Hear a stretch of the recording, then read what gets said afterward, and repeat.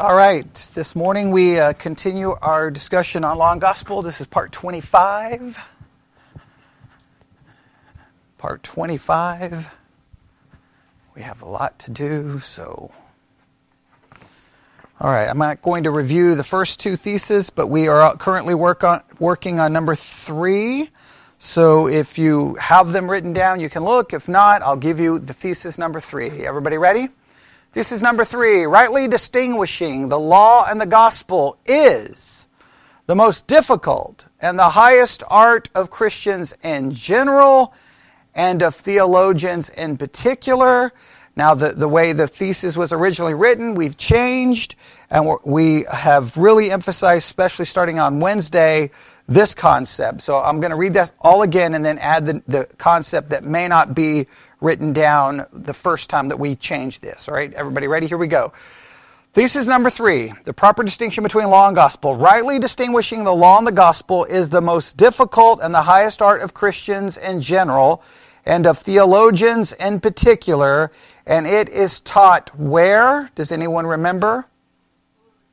In the school of experience. In the school of experience. And why does it require the school of experience to understand the proper distinction between law and gospel?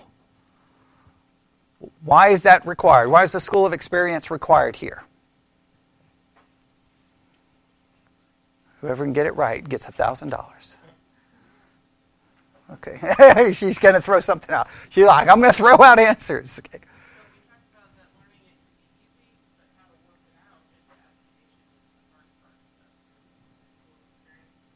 Okay, right.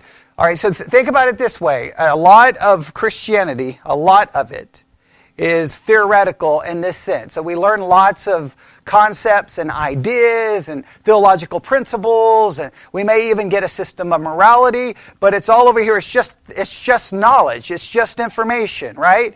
We could do a review, and you may get all the questions right. You may answer it all right. That's wonderful. That's great. That's theoretical.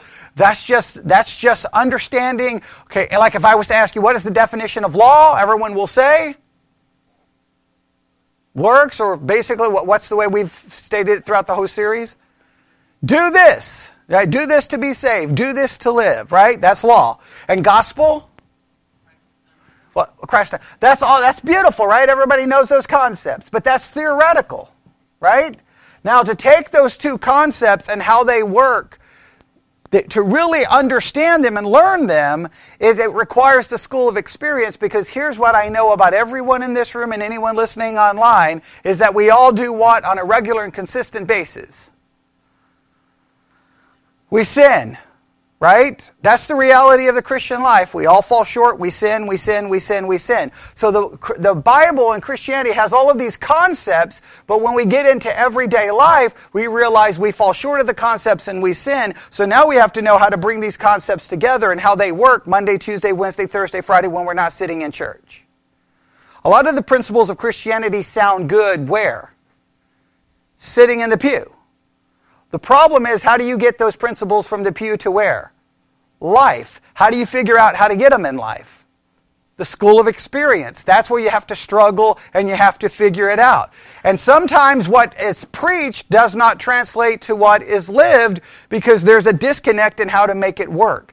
So the concepts of law and gospel, it doesn't matter how great you know the concepts. It's how they are demonstrated and how they show up in your life, and that's where the problems are, and that's where the problems begin. Everybody remember most of that, or at least some of that? And Thesis 3 has really been doing what? They've given us scriptures. They gave us Psalm 51, correct? And we worked on that and came up with some interesting concepts. They gave us Luke 5:8, which we did what with? We called it into question the way the book used it, because we don't think it actually translates the way it should into real life. Then we looked at, on Wednesday, 1 John chapter 3, verses 19 through 20. Everybody got that? Okay. Then today, they're going to give us how many scriptures here? 1, 2, 3... 3 scriptures, all right? And we're going to work on them and see what they want us to do. I'm not going to go back and review everything in this chapter, but let's start in 2 Timothy chapter 2. 2 Timothy chapter 2. When you get there, let me know. All right, 2 Timothy chapter 2.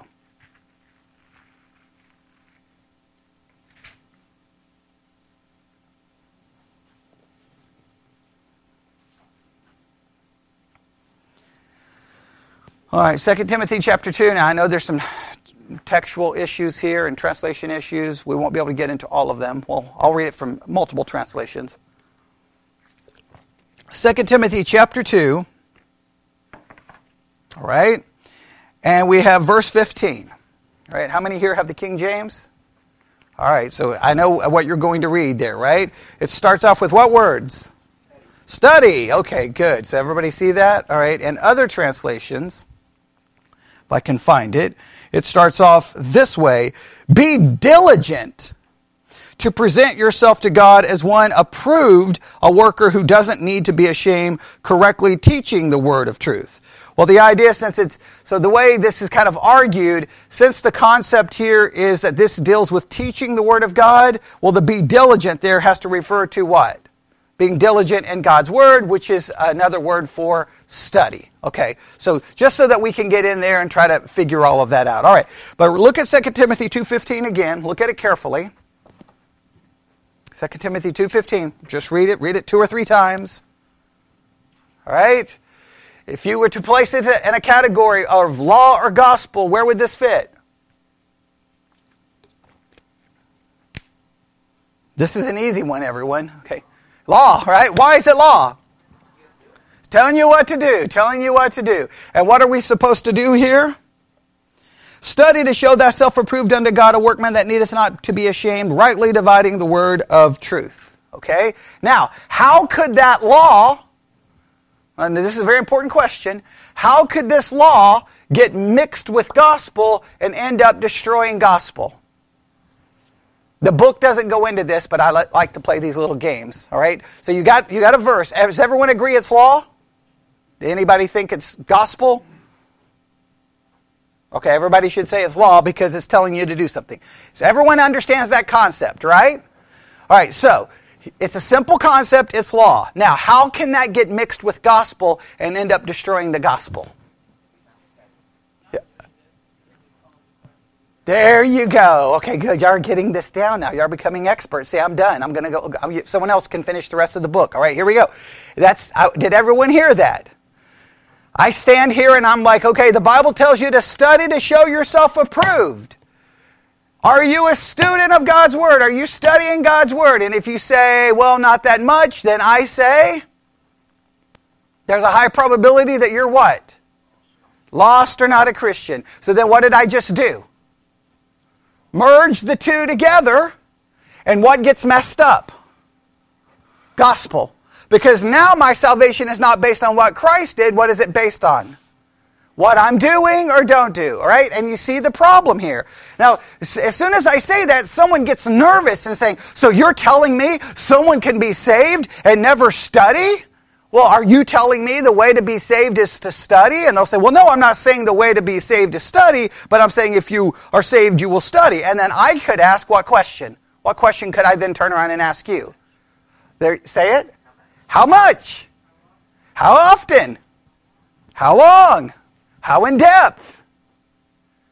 Right? Because I could sit there and take the amount I study compared to the amount you study, and therefore I could still question your salvation. But there's probably someone else who studies more than me who could call into question my salvation. Who gets to be the determinant factor of that? And what's the ultimate answer? We become the ones who determine it, right? Isn't that weird how that works? Those who always want to give the test to everyone, they get to determine who's saved and not saved. Salvation is not based on what we do, it's based on what Christ did. Should we study? Yes. But we can't say our salvation is based on that. Now, I'm not saying that's how they're using it in the book. As soon as I saw that verse, I'm like, this is interesting. Let's see what they have to say about it. They don't say much. This is like one sentence and they move right on. But this is what they say. 2 Timothy 2:15, the apostle's admonition to Timothy to do his best, or to study, or to be diligent, indicates that dividing the law and gospel properly is a great difficult art. Now, I think what they mean here is that anyone can read that and probably just preach a straight law-based message, mix it with gospel, and then you conflate the two. And we cannot do that. We have to avoid that. We have to avoid in mixing that together. And let's be honest, we've all said in sermons where that has occurred, yes? Okay, I can go probably find about 50 sermons online right now on 2 Timothy 2:15, and probably at some point your salvation is going to be based on how much you study. And that's a problem, all right? Next passage, Luke chapter 12.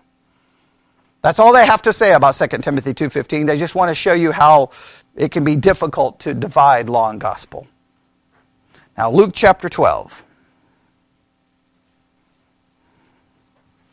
Luke chapter 12. I'm interested in what they're going to do here. Luke chapter 12. All right, Luke chapter 12, they want us to start in verse 42.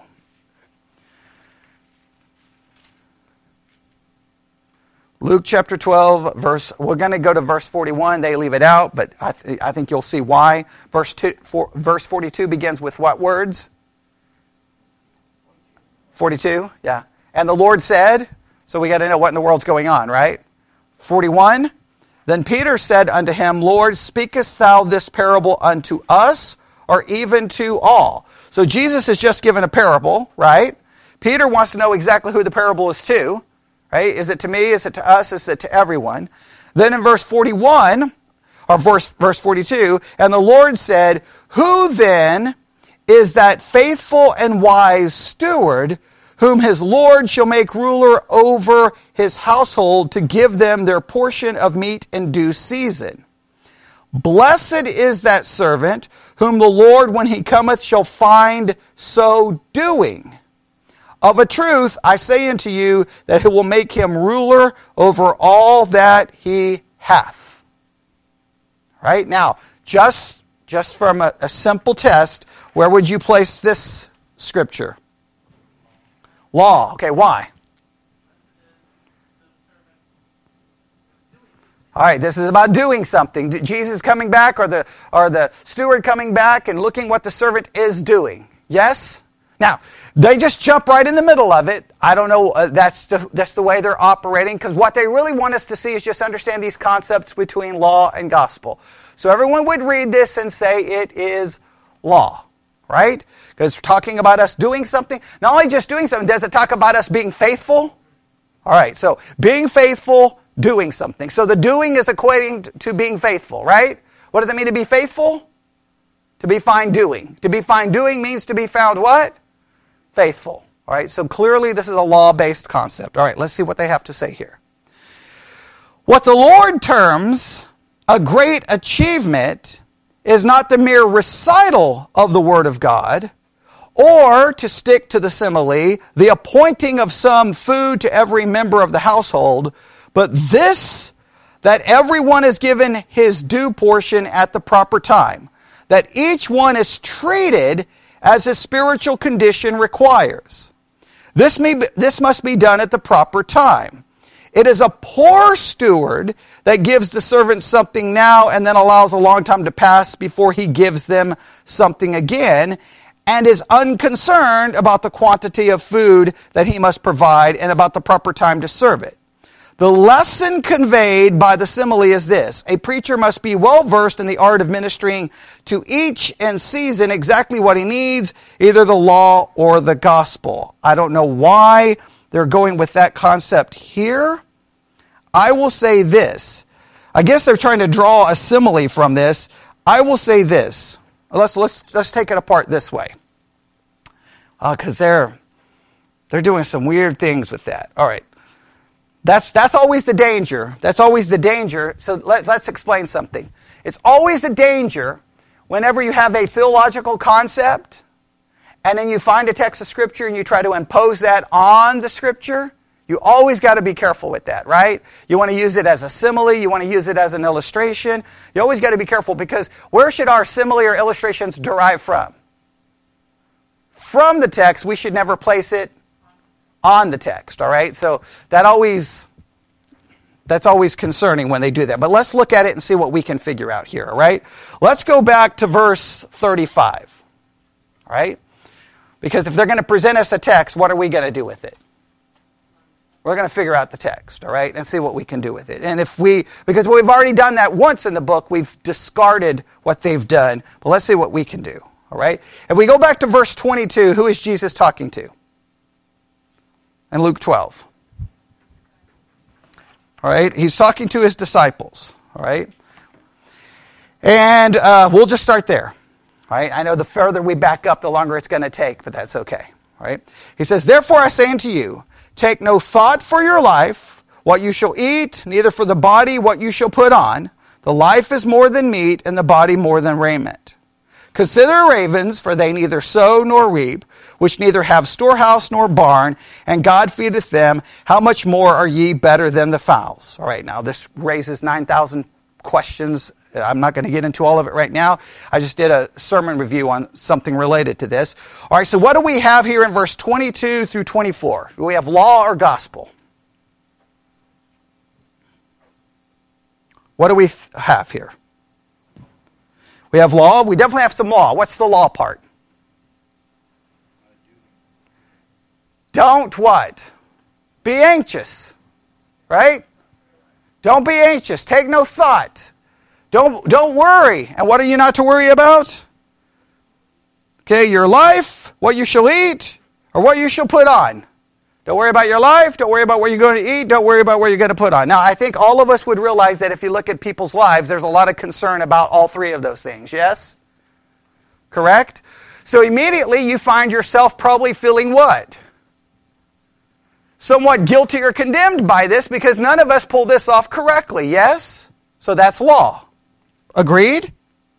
Then he tells us that life is more than meat, the body is more than raiment. Consider the ravens, for they neither sow nor reap, which neither have storehouses nor a barn, and God feedeth them. How much more are ye better than the fowls? And which of you, which taking thought, can add to his stature 1 cubit? If ye then be not able to do that thing which is least, why take you thought for the rest? All of this is a lot of law because it's telling you don't do this, don't do this, don't do this, do this, don't do this. Everybody understand that? So far, so good? All right. Consider the lilies, how they grow. They toil not, they spin not. Yet I say unto you that Solomon in all his glory was not arrayed like one of these. If then God so clothe the grass, which is today in the field, and tomorrow is cast into the oven, how much more will he clothe you, O ye of little faith? Even though there's almost like a gospel promise that God's going to take care of you, it's almost still used in what way? Law, because it challenges how much faith you have. Why do you question? Why do you doubt? Why do you worry? Why are you filled with so much anxiety? And if you've ever listened to sermons on this, it's very law-driven, yes? So basically it tells you stop worrying, stop feeling anxiety. Then they may give you 3 steps to stop, right? Trust God, do this, and you have a lot of lists and a lot of rules, and then everybody sits in church and says, amen, and everybody's committed, well, sometimes, some of the people are committed to walking out and saying, I'm not going to worry, I'm not going to have any anxiety this week, and usually before they get home from church, they've already demonstrated some kind of worry or anxiety about something.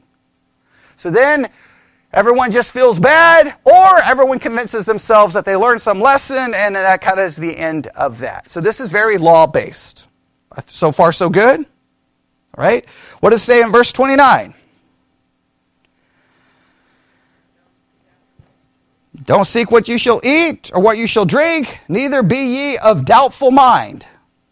For all these things do the nations of the world seek after, and your Father knows that ye have need of these things. I mean, there's so many problems. Oh, man. This text raises...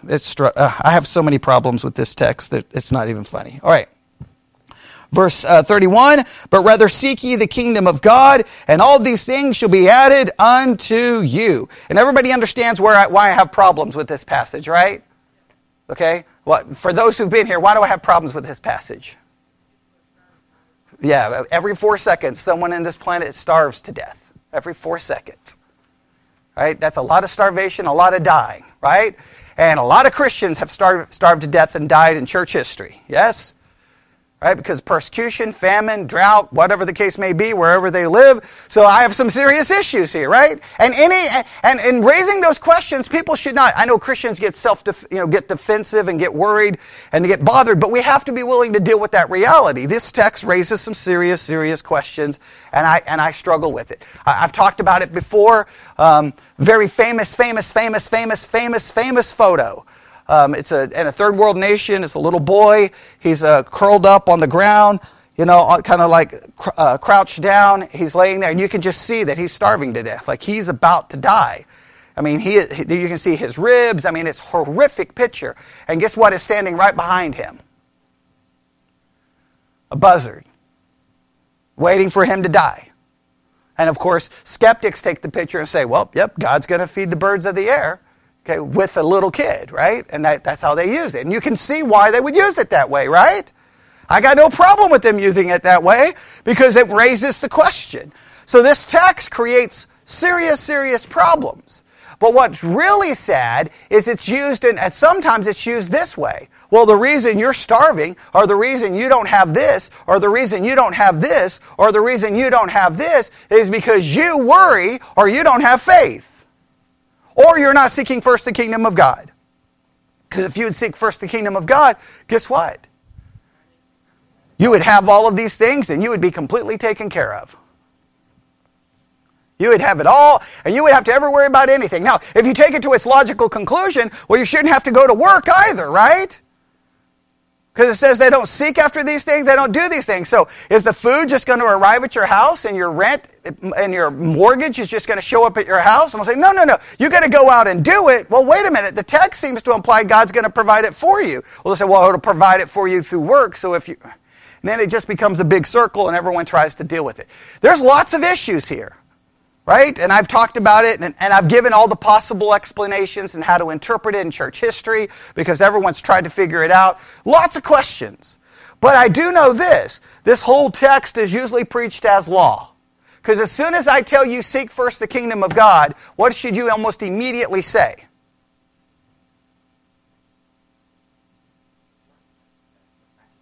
Okay. Well, first of all, has anyone ever sought first the kingdom of God? Everyone should say, well, one person has. Who? Okay, go through all of these things. Did Christ trust his heavenly Father for all of his provision? Yes. Did Christ seek first the kingdom of God? Yes. So in one way, do I fall short of this? In Christ, do I fall short of any of it? No. Because Christ did not worry, Christ did not have anxiety, Christ trusted the Father, and in him I have. In practice, do we fall short of it? Yes. So this is law. And it creates many, and the law creates many problems. Because again, the theory sounds good, yes? This is a great example of theory. You can take these verses and it sounds good, but when you start living Monday, Tuesday, Wednesday, Thursday, Friday, you have a hard time transitioning those words to your everyday life. Because your everyday life is filled with what? Okay. Not only sin, but what's required to live every day? Food, water, housing, money, clothing, all of those things. I mean, this is like everyday stuff, yes? And if you don't have those things, do you just go, well, hey, don't worry about it. Don't worry about it. It's all good. No, there's going to be concern. So then you feel guilty because you're not supposed to have worry. How do you process that? That's the difficulty, yes? Now, should we be filled with worry and anxiety? I'm not saying we should. I'm saying the reality is this is going to condemn anyone who even comes close. Again, seek first the kingdom of God. You should immediately do what? I don't do that. I don't do that. What does verse 32 say? Fear not, little flock, for it is your Father's good pleasure to give you the kingdom. Now that's so interesting. Like if you're reading this, what question would you ask with verse 32? Maybe I'm the only one. What question comes to your mind when you read verse 32? Anybody? Maybe I'm the only one who reads this way. Because I don't read the Bible like most people. Everybody just reads it and go, Jesus, because they're in church or something. I read it and have millions of questions. What question should come to your mind in verse 32? Anybody, everyone. Okay, all right. I don't have too many problems with the little flock. What do you think? What do you think my problem is? Why would I have an issue with that?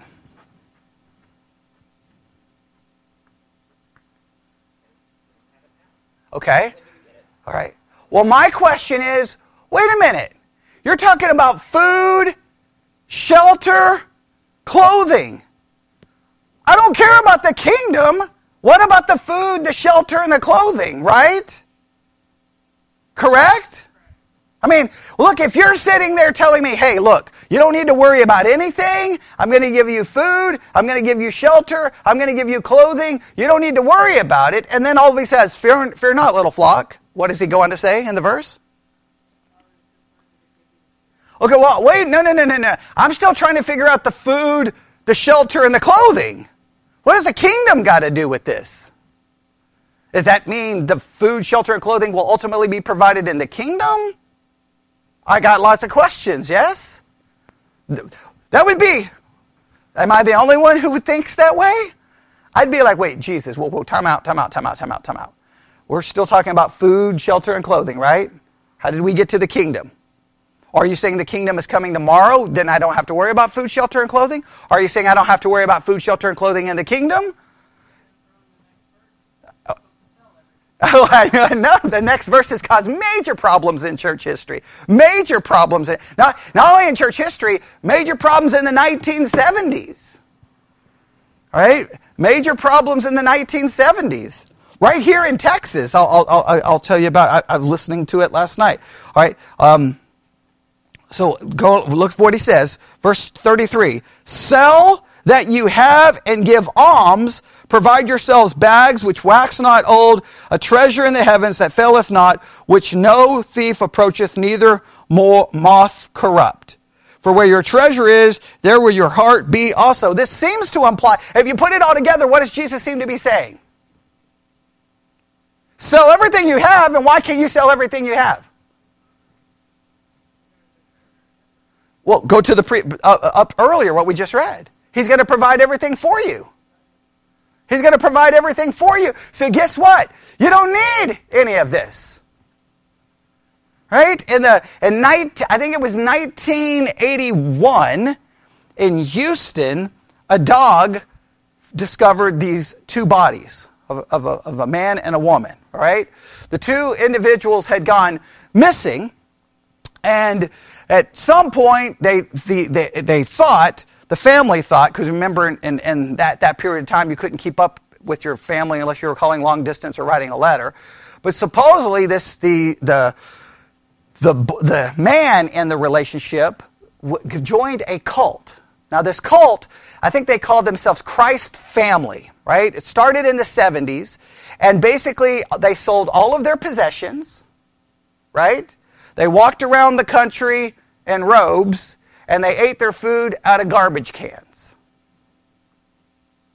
Because God was going to provide everything they need. Now, so there's a whole podcast now about the murder, because they found the bodies, right? And then when they went back to the family was like, well, they supposedly joined some cult in the early 80s, and we never heard from them again, because the cult said that they wanted to break off all contact. They didn't know that their son had died, and so then they were like, well, where's the baby? And they were like, wait, there's a baby? And then the baby, so they found the baby, she's now a grown woman, has 5 kids. I guess what happened is the cult, after the baby died, the cult took the baby and then just took it to some church in Arizona and gave it to the pastor. And the pastor raised the little girl. Her name is Molly, I think. And now she's grown, and now she just discovered that her parents were actually killed, but nobody knows if the cult killed the kid or whatever. It's a whole crazy, crazy, crazy story. But there was a cult walking around in Texas claiming that they were following this. They had sold all of their goods. They were going to let God provide all of their needs without working, and all they needed to do was go open up a garbage can and eat. Now you would say, that's crazy. That's ridiculous. But what were they trying to do? Live out the Scripture. That's it. And trust me, what was said in the early church? The early church, everyone had done what? They used to say there were more Christians in the monastery than there was in the cities because the Christians had sold all of their possessions and went and lived in a monastery because that's what the Bible says to do. So isn't it weird how some scriptures we will take very seriously, right? Like, just think about this. When we read a scripture that says, do not get drunk, how do we take that scripture? Literally, right? Don't get drunk. Agreed? Sell all your possessions. What do we do with that? He didn't really mean that. So what do we say? You just have to be willing to sell all your possessions, but you don't have to do it. Well, so I could take any scripture like that, right? Hey, the Bible tells me not to do that. Look, guys. I know you saw me last night and I was completely drunk, but guess what? I was willing not to get drunk. I just decided not. Would any of y'all take that seriously? Why is it that there's some scriptures we take very seriously and there's others we don't? You know what we have a tendency to do? When it's a law that we can't keep or don't want to keep, we have a tendency to do what with it? Minimize it or lower the standard.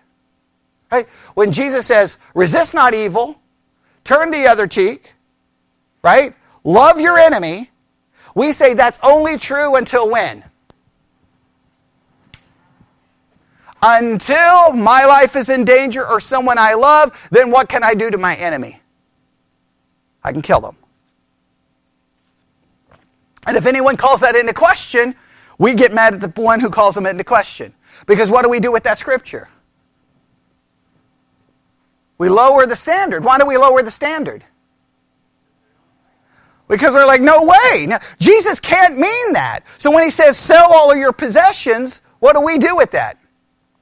Come on, you've been a Christian for long enough. What do you typically have done with the passages where Jesus seems to indicate we're to sell all of our possessions? We just say have to be willing to. Isn't it easy to be willing to do something you never have to do? I want all the kids, I want you to use that this week, okay? If your parents tell you to do anything, just say, I'm willing to do it. I just don't have to do it. Okay, no, don't. You'll probably get in trouble. Okay, all right. They're going to say, the pastor said. Okay, yeah, don't. Because then I'll be getting phone calls. My kids now won't do anything, but they say they're willing to. Okay, it doesn't work, does it? Tell your teacher that. Hey, I'm willing to do my homework, but I'm not. Do I get an A for my willing to?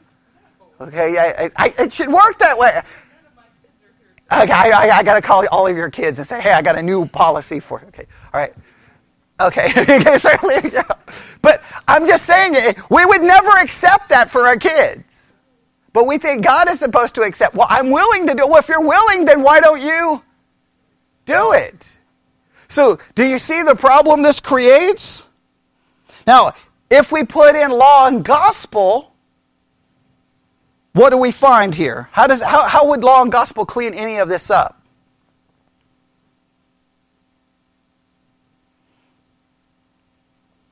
What do you think? How would law and gospel clean any of this up? How does law and gospel fix any of these problems?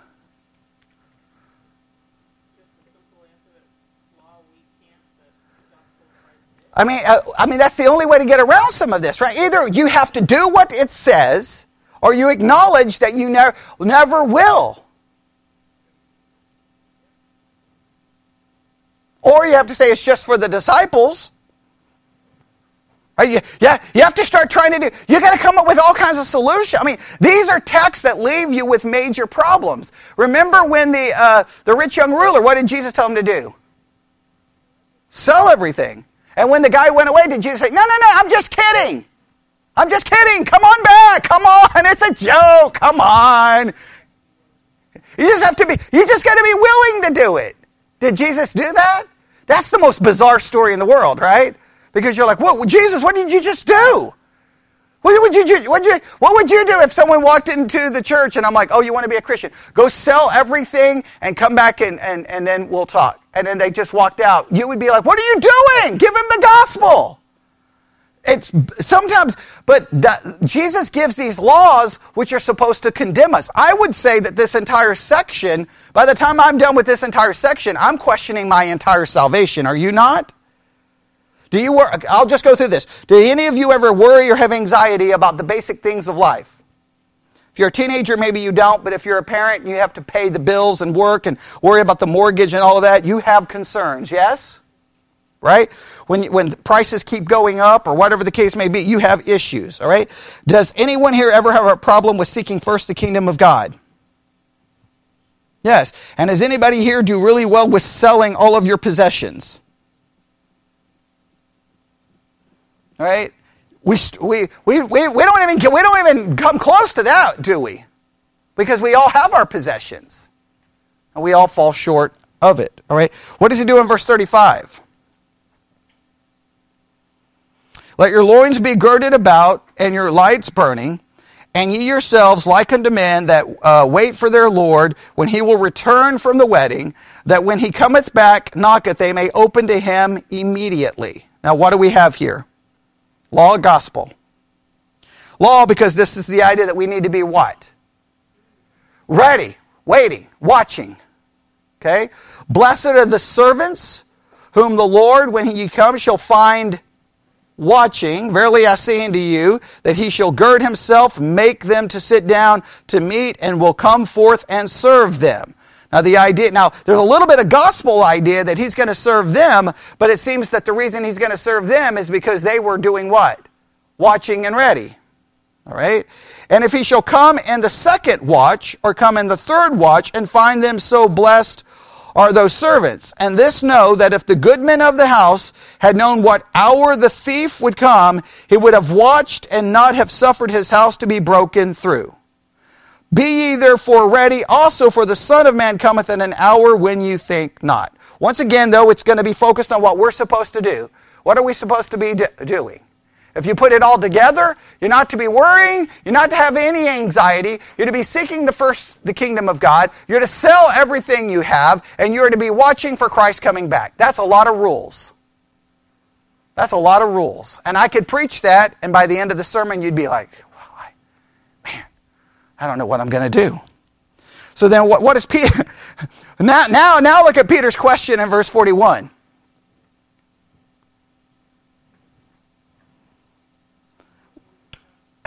Who are you talking to? That's somewhat humorous when you look at it in context, right? What makes it funny? Peter's like, whoa, wait a minute. Is this what we have to do? Are you talking to us? Are you talking to someone else? Right? Are you talking to me? We all have a tendency to do that. We get a list of rules, right?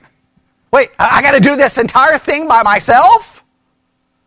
This has got to be for someone else. Oh, you want me? No, okay, yeah. He's got some questions here. So then Jesus said, who then is that faithful and wise steward? Who then is that faithful and wise steward, whom his Lord shall make ruler over his household, to give them their portion of meat in due season? Who is the faithful and wise steward?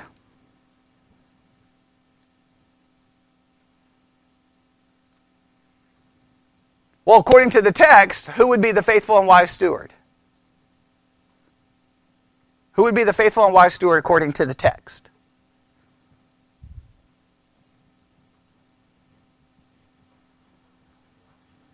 The one who's been watching and waiting. The one who's doing these things. Now, truthfully, the only faithful and wise steward has ever been is Christ. But it's saying this is what is to be a faithful and wise steward. What does Jesus go on to say in regards to the faithful and wise steward? Whom the Lord shall make ruler over the household, to give them their portion of meat in due season. Blessed is that servant whom his Lord, when he cometh, shall find so doing. All right, so the faithful and wise steward is whom the Lord shall make ruler over his household, to give them their portion of meat in due season. Blessed is that servant whom the Lord, when he cometh, shall find so doing. Of a truth I say unto you, that he will make him ruler over all that he hath. Now, the way the book wants to use it is that, this is just an illustration, and really, who gets to be made the ruler over all? The one who can properly distinguish between law and gospel. That's how they're trying to use it in the book. That has nothing to do with what's going on there. Does everybody understand that? Has nothing to do at all with that. It's not an illustration. That's just a horrible use of the text. But the text does give us a great chance to do what? Struggle with questions about law and gospel. Law and gospel. So let's do this really quick. All right?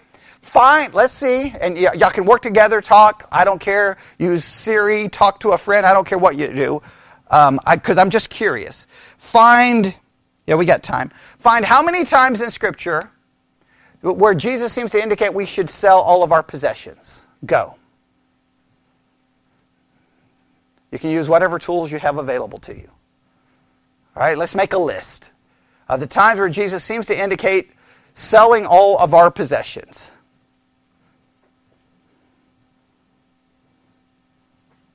All right. You can look up the word sell. You can look up the word possessions. You can look up give. And let's try to take them in order.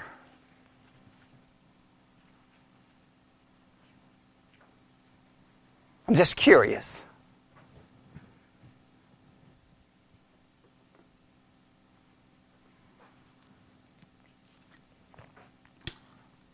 You can look up the word treasure. You can look up the word treasure. I think that would lead us to something. All right. Y'all can talk. It's okay. Do what?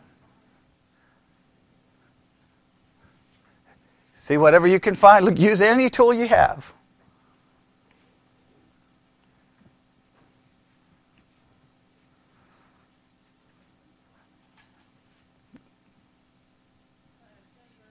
You got 10 verses on sell. Okay.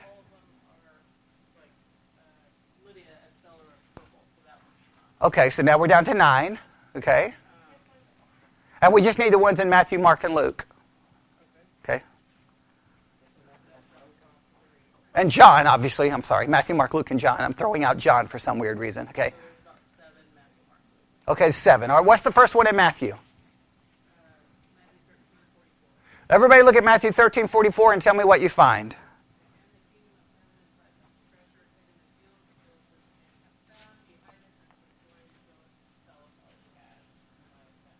Okay, now this one he's kind of using a parable, and he's trying to show you the value of basically of the kingdom of God or of the gospel. And it's the idea that you would sell everything you have to obtain it.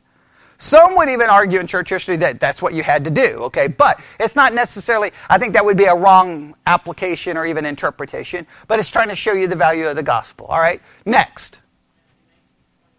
Okay, Matthew 19:21. Don't read it yet. Everyone turn there, Matthew 19:21. Matthew 19:21. Matthew 19:21. All right, go ahead.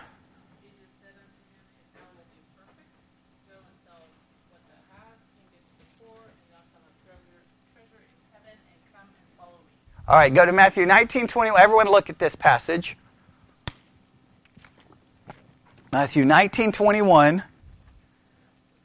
Yeah, this is the rich young ruler. We knew it was going to show up. And if you have cross-references in your Bible, you can look up cross-references to Matthew 19:21. It may lead you to others.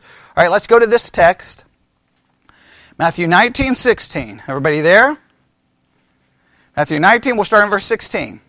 And behold, one came and said unto him, Good master, what good thing shall I do that I may have eternal life? What's another way of saying this?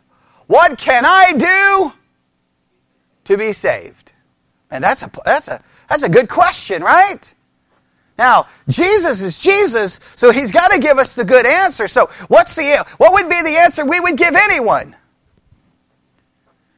Believe on the Lord Jesus Christ, invite Jesus into your heart, say the sinner's prayer, whatever language depending on the Christian tradition we come from, right? Okay? Believe on Jesus. But Jesus himself doesn't say believe on Jesus, okay? What does he say? And he said unto him, why callest thou me good? There is none good but one, that is God. But if thou wilt enter into life.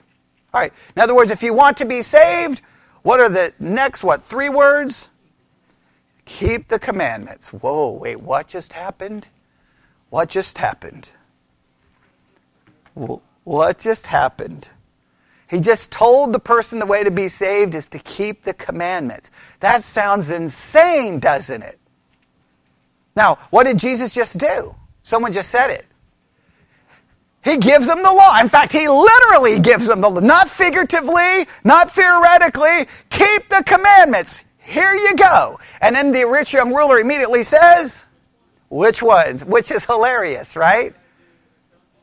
Okay. And why does he say which ones?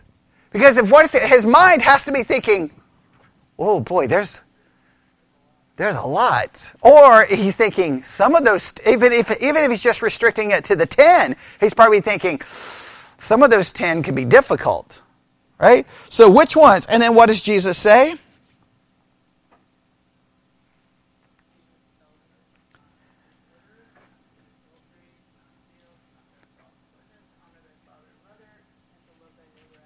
Right, so he goes with these. What? In a sense, remember the 10 Commandments are broken into 2 parts? What are the 2 parts of the 10 Commandments?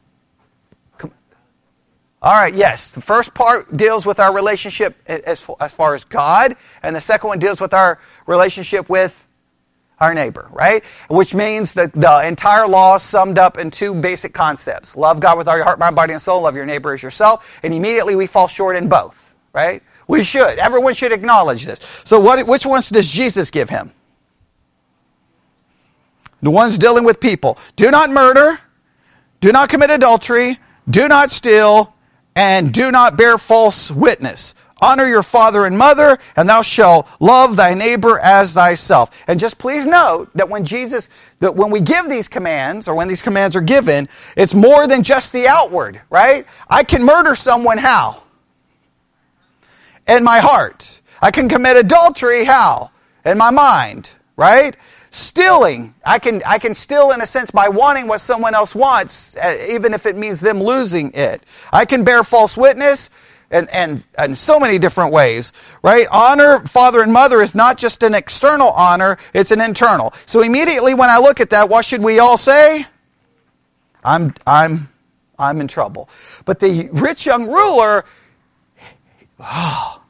he says, all these things I have kept from my youth and up, what like I yet? Now, this is what's funny, is Jesus gives him the law and he says, I've kept it. This is exactly what happens in the evangelical world when people take the lordship idea and they see MacArthur's test, they will say, I've done it. And whenever I hear people say that they've kept whatever test, I just want to get in the car and drive away from the person, because you're out of your mind. You're delusional. Because if you think you've kept any scriptures personally, perfectly, entirely, exactly, and perpetually, you are mentally something is wrong up here, because you're deceived. Because nobody has kept any of those. We've all fallen short of all of those in some way, shape, or form. But the rich young rulers were like, what? I did it. I got it. So I get what? Eternal life. So then what does Jesus decide to do?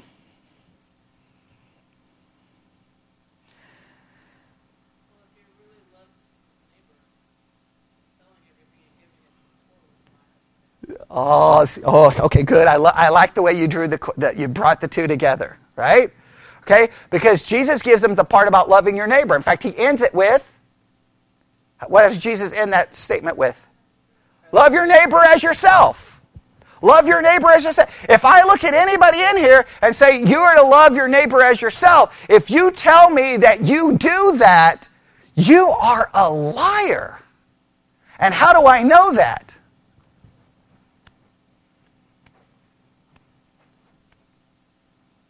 Well, if you really do, If you really love your neighbor as yourself, sell everything you have and give it to them. Right?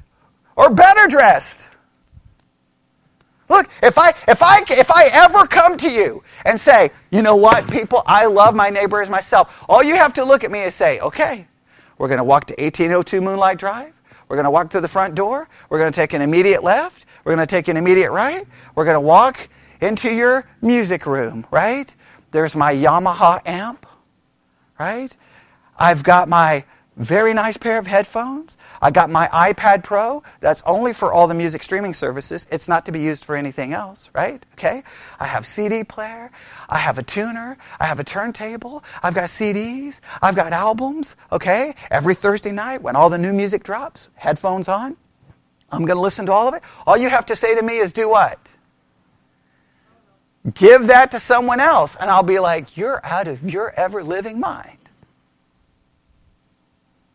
I will give it to someone else if I can get better. Okay, if what I have can be replaced with the equipment that I actually want, then okay. Because anyone knows how much I absolutely love music. Immediately, I would be confronted with the fact that I love whom the most. Because I don't even let anyone touch my stereo equipment. No one can touch. Under any circumstance. That's the death penalty. Right? I mean, it's over. Right? There's no forgiveness, there's no mercy. Right? Because yes. So it would be very easy for you. In fact, you could get me for two things right there, right? Not loving people and very high probability that, and I know this, that sometimes I love music maybe more than I probably love God. And I'm willing to acknowledge that. Now you can sit there, well, I can find your thing. I'm just willing to confess my thing. So Jesus, and I love the way you saw that. Hey, you said that you love your neighbor. Okay, then it's simple. And what does he tell him to do? Look at the next verse. Go sell everything. Give it to the poor. You will have treasure in heaven, and come follow me. And what does the young man do?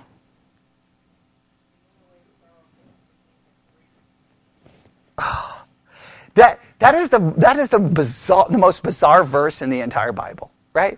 Because he walks away, and what are you waiting for? When I'm reading it, what are you waiting for? Okay, again, I don't know how you guys read things, but because when I read, I immediately start talking to the text. I'm like, whoa, stop. He didn't mean that. Jesus didn't mean, no, go back. He didn't mean it. He's messing with you. It's psych. It's a joke. All you got to do is believe in Jesus. But does Jesus say, no, come on, I'm pulling your leg. He doesn't. Because what is he waiting for? Jesus wants the rich young ruler to say what? I can't do this. You're asking me the impossible. Because it's impossible for us to ever do that. It is impossible. I will say it's humanly impossible for you to ever love others the way you love yourself. It's humanly impossible. And why is it humanly impossible? Say it. Everything inside of us, but what's the key element inside all of us? A sinful nature. Right? Is it? Look, it's hard enough. Just think about this. If you've been a parent for 5 seconds, you know this, right? Okay? You can get the kids together and try to reason with them logically, thoughtfully, right? That was always my approach, right? We can just be able to reason this out. Logic and reason, we should fix all of our problems, right? So just logically, it would be like, look, here's the deal. All right? Every day you just wake up. Okay, it's Monday. You want to have a good Monday? I want to have a good Monday. Here's the thing. You just do these simple rules. And then it'll be better for you. You won't get in any trouble. I won't be upset. You won't be upset. We'll have a good day, right? Makes perfect sense, right? It's so simple. Here's the rules. Your life will be good. My life will be good. You'll be happy. I'll be happy. It'll be peace, harmony, rainbows, and Skittles. Everyone's life will be great. And then 5 seconds later, you turn, and then 5 seconds later, what's happening? I reasoned with you. It makes perfect sense, right? But immediately what happens? It goes the wrong way. Why? Because reason and logic doesn't do what? Fix what's inside of us. So just because we should just love one another sounds great, but the reality is, we love whom? Ourselves. And does that not show up in your life? Does not show up in your family? Shows up everywhere. This right there just demonstrates this. So how have we typically understand that? What we say is, no. He just needed to be willing. He just needed to be willing to sell all of his possessions. Do you think that if he would have just turned around and said, hey, Jesus, I'm willing to do it, but I'm not going to do it? They're going to say, well, no. If he was really willing to do it, then he would do it. Like, how do we convince ourselves that all he had to do was be willing to do it? Because if he was willing to do it, then he would do it. So then some people try to say, we have to be willing to do it. Look, don't tell me you're willing to do it. Do it. I can tell you that I'm willing to get rid of my stereo equipment, but it would be the biggest lie in the history of mankind. I'd rather cut off an arm. Okay, I know you're like, wow, that's crazy. But no, it's the way it is. Yes? So in reality, how do we have to view this? Jesus was what? Dead serious. Why? Because the law demands not a willing to do, is willing to keep the law sufficient. No, you got to carry it out perfectly, exactly, entirely, perpetually. All right? All the things that we have talked about. All right, what's the next one? Well, I think we're out of time. Oh, man, we're out of time. See, I wish the book would have handled this way, because this is far better than what they did. They wanted to use it as some cheap illustration, right? That if you want to sit at the head of the table, basically, know how to distinguish law and gospel, and that's all they're using the little simile parable for. If you want to be the good and faithful steward, you have to know how to distinguish between law and gospel. That's not what that story is about. That story is showing us that all these things would leave us where? Condemned. Condemned. So here's what we can say. In one way, does Jesus require that we sell everything that we have? Yes. Everybody hear it? Jesus requires you to sell everything you have and give to the poor. And what should your response be to that? I don't. I can't. I will not. You say, well, then how can you be saved? Because who did give everything? Jesus. What did he give? Well, he laid aside his glory to take on human flesh. I mean, that's a pretty radical thing. You're God sitting on the right hand of the Father, creator of everything, and the next thing you know, you're a baby that someone has to change your diaper. That's beyond my comprehension. Right? But you're still God.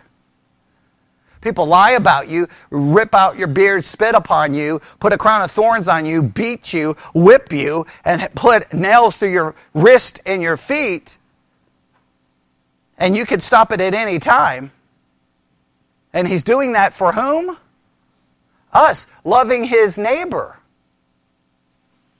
He did give up everything. In a sense, he did sell everything for us. He did give it to the poor. Are we the poor? He did that for us. So when Jesus says sell everything, all I can say is, I can't, I won't, but you did for me.